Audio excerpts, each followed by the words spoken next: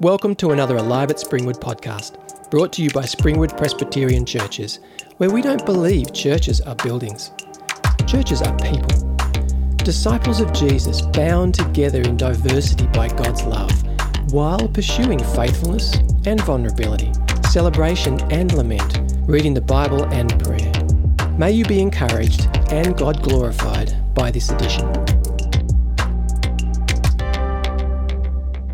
Our great God, you commanded light to shine out of darkness. Now, by the power of your Spirit, shine the light of your words into our hearts. Give us the light of the knowledge of your glory in the face of Christ, that we may look to him and believe in him and live. And we pray it in Jesus' name. Amen. Well, we live in a spiritual bazaar filled with stalls, big and small, selling all kinds of religious products. So if you've ever been to Paddy's markets or somewhere like that, and you can imagine all the stall holders spruiking their wares. So there's so many variations and options and styles. If you're looking for a new hat or some spices or a knife or all sorts of other things, you know, there's an overwhelming variety on offer. And in our culture, spirituality and religion are like that. The word people often use for it is pluralism. There's multiple options. We're surrounded by a mosaic of beliefs and practices, all sorts of colours and shapes and sizes and textures. In Australia, the question about religion is not binary. It's not just do you believe in God or not. It's not just are you a Protestant or a Catholic. There's lots of possibilities. All sorts of versions of Christianity, variations of Buddhism and Hinduism and Islam. There's boutique options, versions of personal fulfillment, holistic living for customers who are spiritual but not religious. And there's no rule that you can only allow to shop at one stall. You can go to several of them and take samples and go home and make up your own mix. Now, that's not really the way it was expected to turn out. 30 or 40 years ago, lots of commentators assumed that secularization was going to lead to the demise of religion, that more and more people would take on a materialist, non-religious way of understanding the life and religion and the world, and religion would just sort of fade away. But what happened was actually way more complicated than that. Certainly in Australia, the proportion of Christians has reduced because of immigration and other factors. And so we've got more and more people around who identify with the great global religions. And in Australia, there's also been a rise of people who say they have no religion. In the latest census, around about 30% of Australians say they have no religion. But when you look in on more closely at what those people who are saying they have no religion believe, the majority of them, at least 2/3, maybe up to over 80%, would say they still have a spiritual interest. They still think a spiritual dimension to life matters, but they're not part of an organised traditional religion. And so the no-religion folk are shopping at the spiritual bazaar along with the religious people. Because humanity is naturally spiritual. We aren't satisfied with just the stuff that we own, and even with our human relationships. We want something more. We're looking for meaning and purpose. We want a deeper connection with the world and with ourselves. And interestingly, this spiritual quest seems to have grown over the last 2 years. Some of the research says that during the pandemic, about half Australians say that they're more likely to have thought about the meaning of life than they were before the pandemic. About half Australians, half the population of Australia said they're more likely to have thought about their own mortality than they were before the pandemic. About a third say they think more about God because of it. And that's actually even more, a bigger increase in the younger generation. Under 25s, 60% say they've thought more about the meaning of life in the last 2 years. 40% say they're more likely to have had a spiritual conversation in the last 2 years. So that's not about coming back to church. It's certainly not coming back to traditional churches. Some people have, but lots of shopping at other stalls in the spiritual bazaar. Now, in many ways, Jesus is a total contrast to the pluralism of the bazaar. His claims are exclusive, and this passage that we're looking at this evening confronts us with that. Look at the final verse in chapter 3. Whoever believes in the Son has eternal life. Whoever rejects the Son will not see life, for God's wrath remains on them. It's hard to be much more exclusive than that. And that's pretty confronting and uncomfortable. At the bazaar, every stallholder's welcome. They can stock whatever they want. In fact, the more the better. That's what makes it so fascinating and fun. And as you explore your own understanding of life and your self-direction, why not sample and experiment and try different things and take bits and pieces?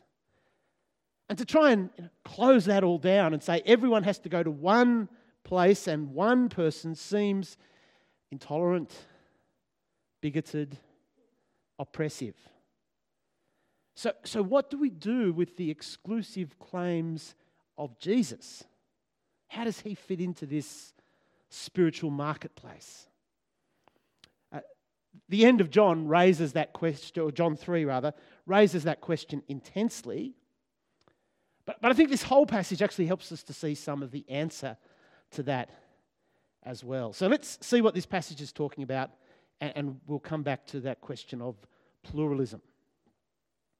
The passage begins with John the Baptist, and even John the Baptist's presence reminds us that the first century Israel had its own version of the spiritual bazaar. There were some Jews who were attracted to Greek thought and wanted a bit of Stoicism or Platonism mixed into their Judaism. They'd be called Hellenists, and they're perhaps represented by the Herodians that we meet in the New Testament. Then, of course, there are the Sadducees, who have a more traditional Judaism, the Pharisees, who emphasize keeping of the law and looking for God's kingdom to break in, the Qumran sect, who have left the uncleanness of society and gone off to start their own commune. And so in the middle of all of that, John has made a really big impact. Back in chapter 1, we were told that John was baptizing near the Jordan River, about 30 kilometres from Jerusalem, but quite a difficult journey. But he'd got enough attention that the leaders from Jerusalem had sent people out to interview him and check out what was going on. And the other Gospels tell us people were coming from all around Judea to be baptized by him. And then here in chapter 3, he's in the same area and still getting lots of attention. People are coming out to him and getting baptized. But his star is waning. He's no longer the new big thing on the religious scene.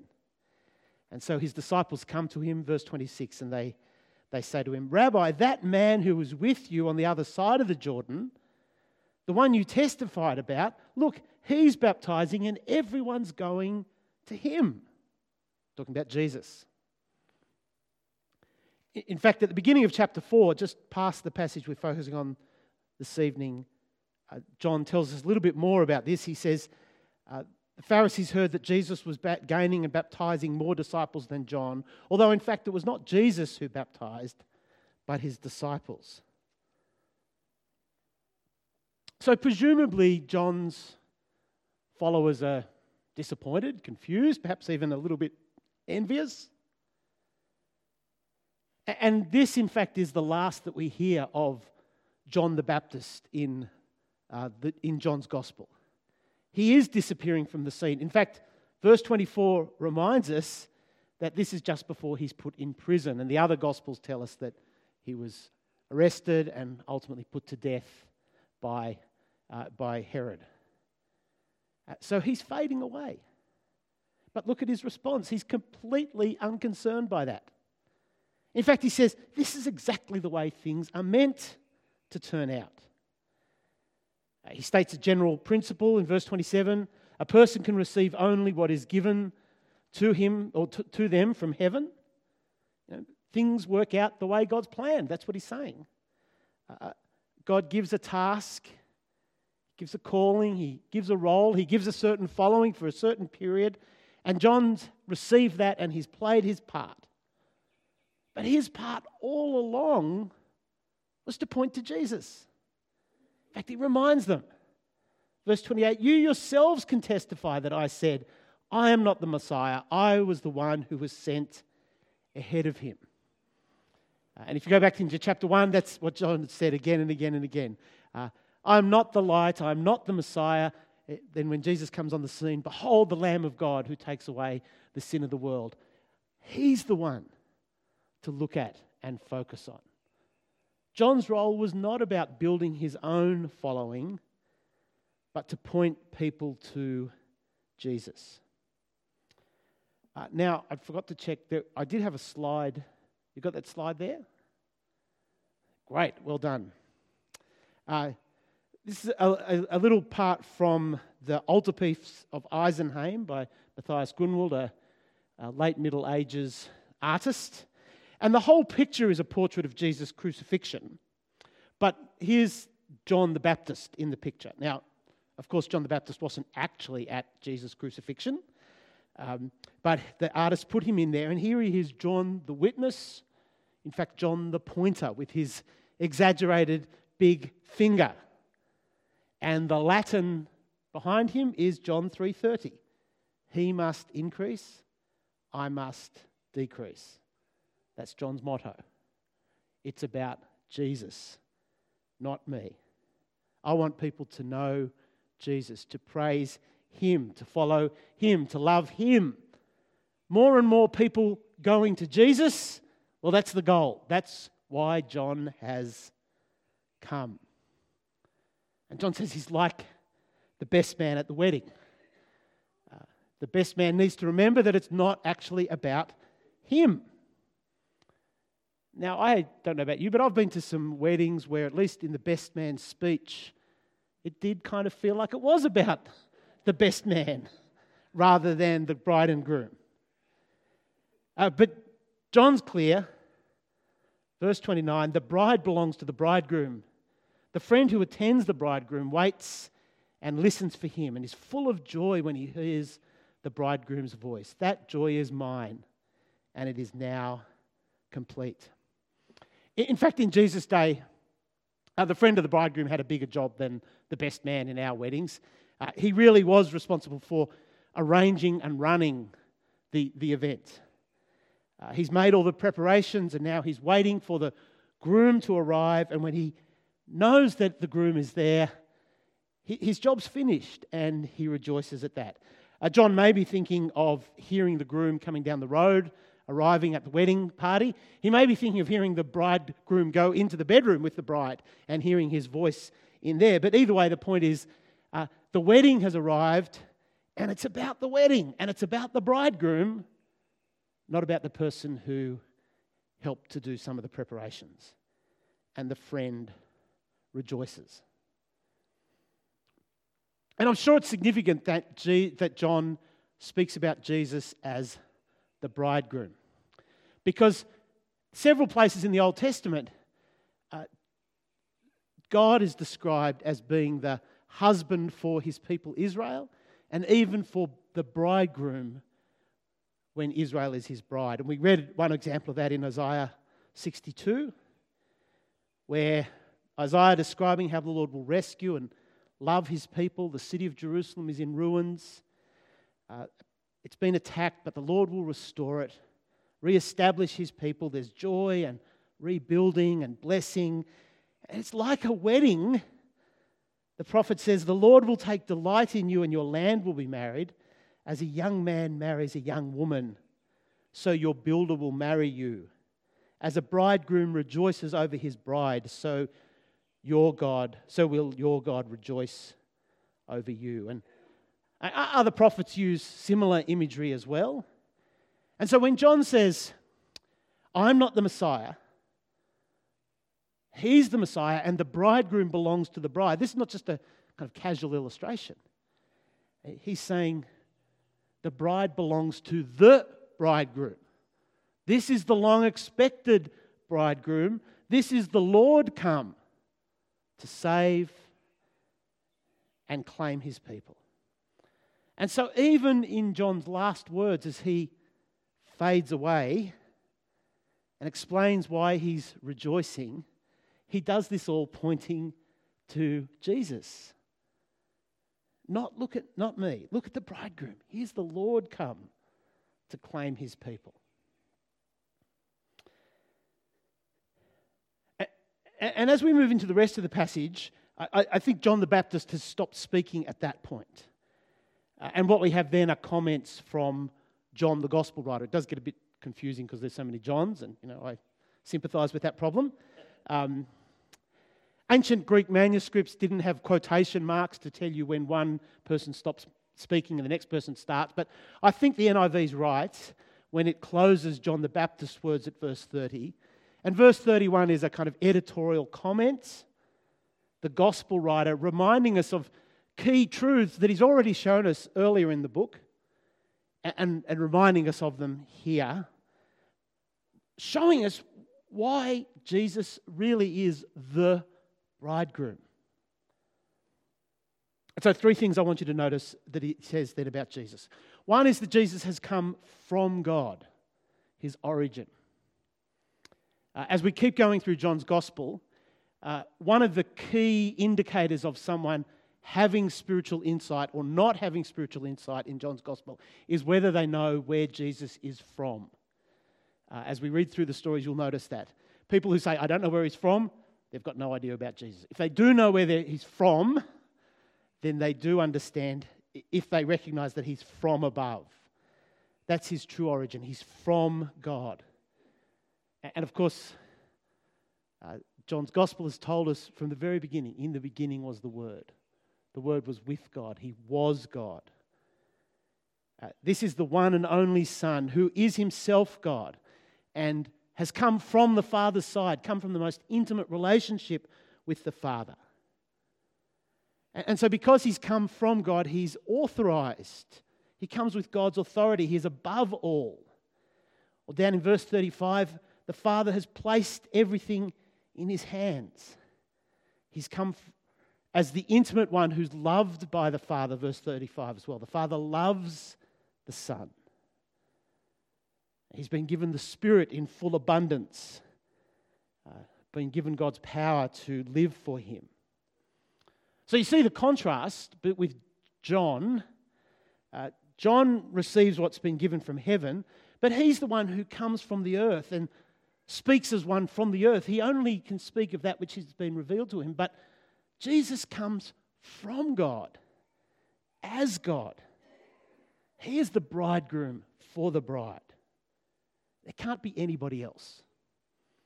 And that the imagery of bride and bridegroom is completely opposite to the imagery of the spiritual bazaar. It's about the one true groom. And John's comments particularly stress Jesus' words. Like John the witness, Jesus testifies, but he can testify to what he has seen and heard. And so, verse 32, he testifies to what he has seen and heard. No one accepts his testimony. John's already warned us of that.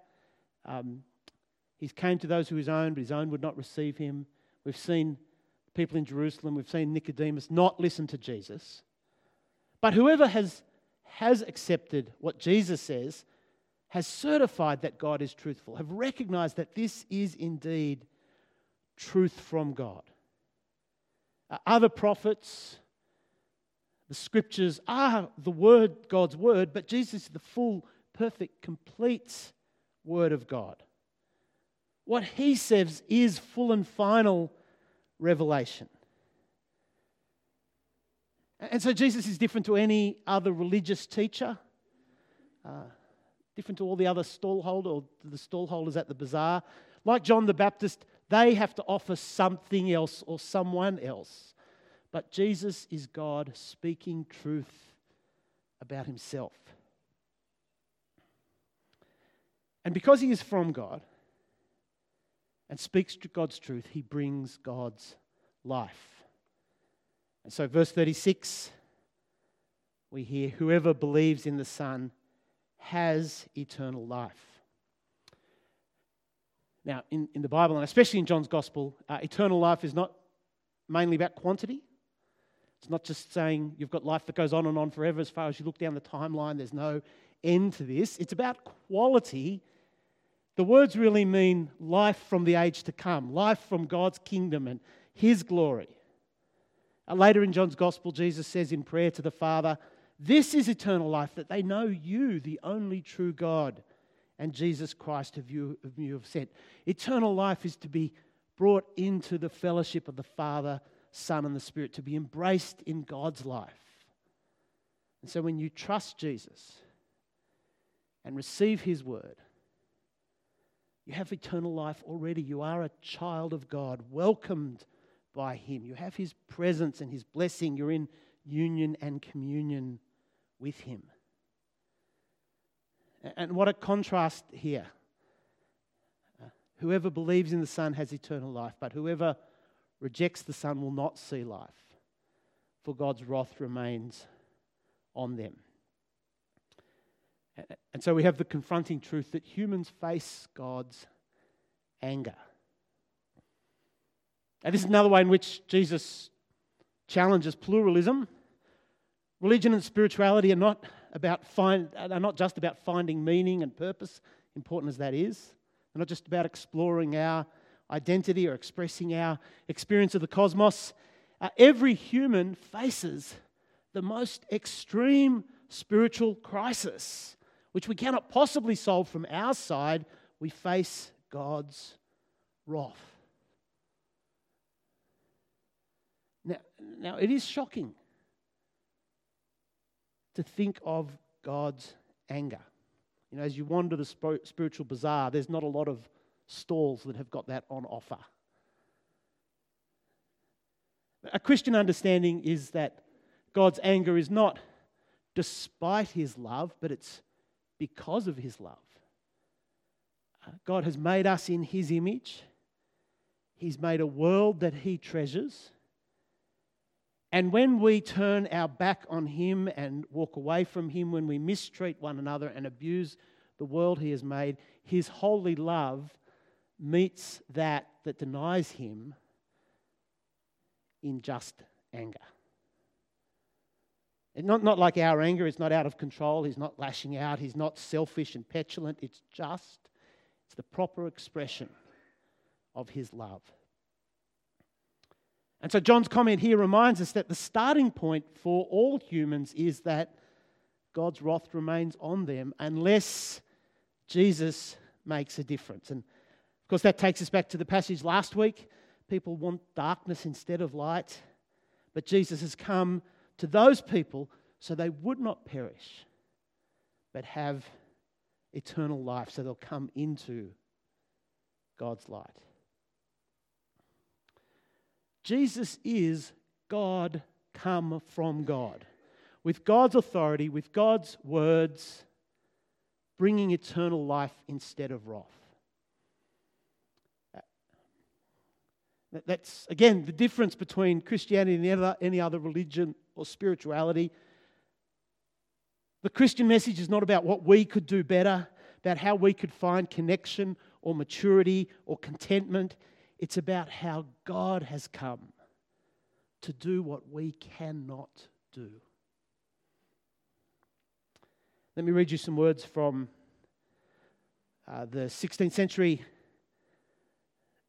reformer John Calvin as he reflects on why the incarnation. He says, "It was imperative that he who was to become our Redeemer be true God and true man. It was his task to swallow up death. Who but life could do this? It was his task to conquer sin. Who but very righteousness could do this? It was his task to rout the powers of world and air. Who but a power higher than world and air could do this. Now, where does life or righteousness or lordship and authority of heaven lie but with God alone?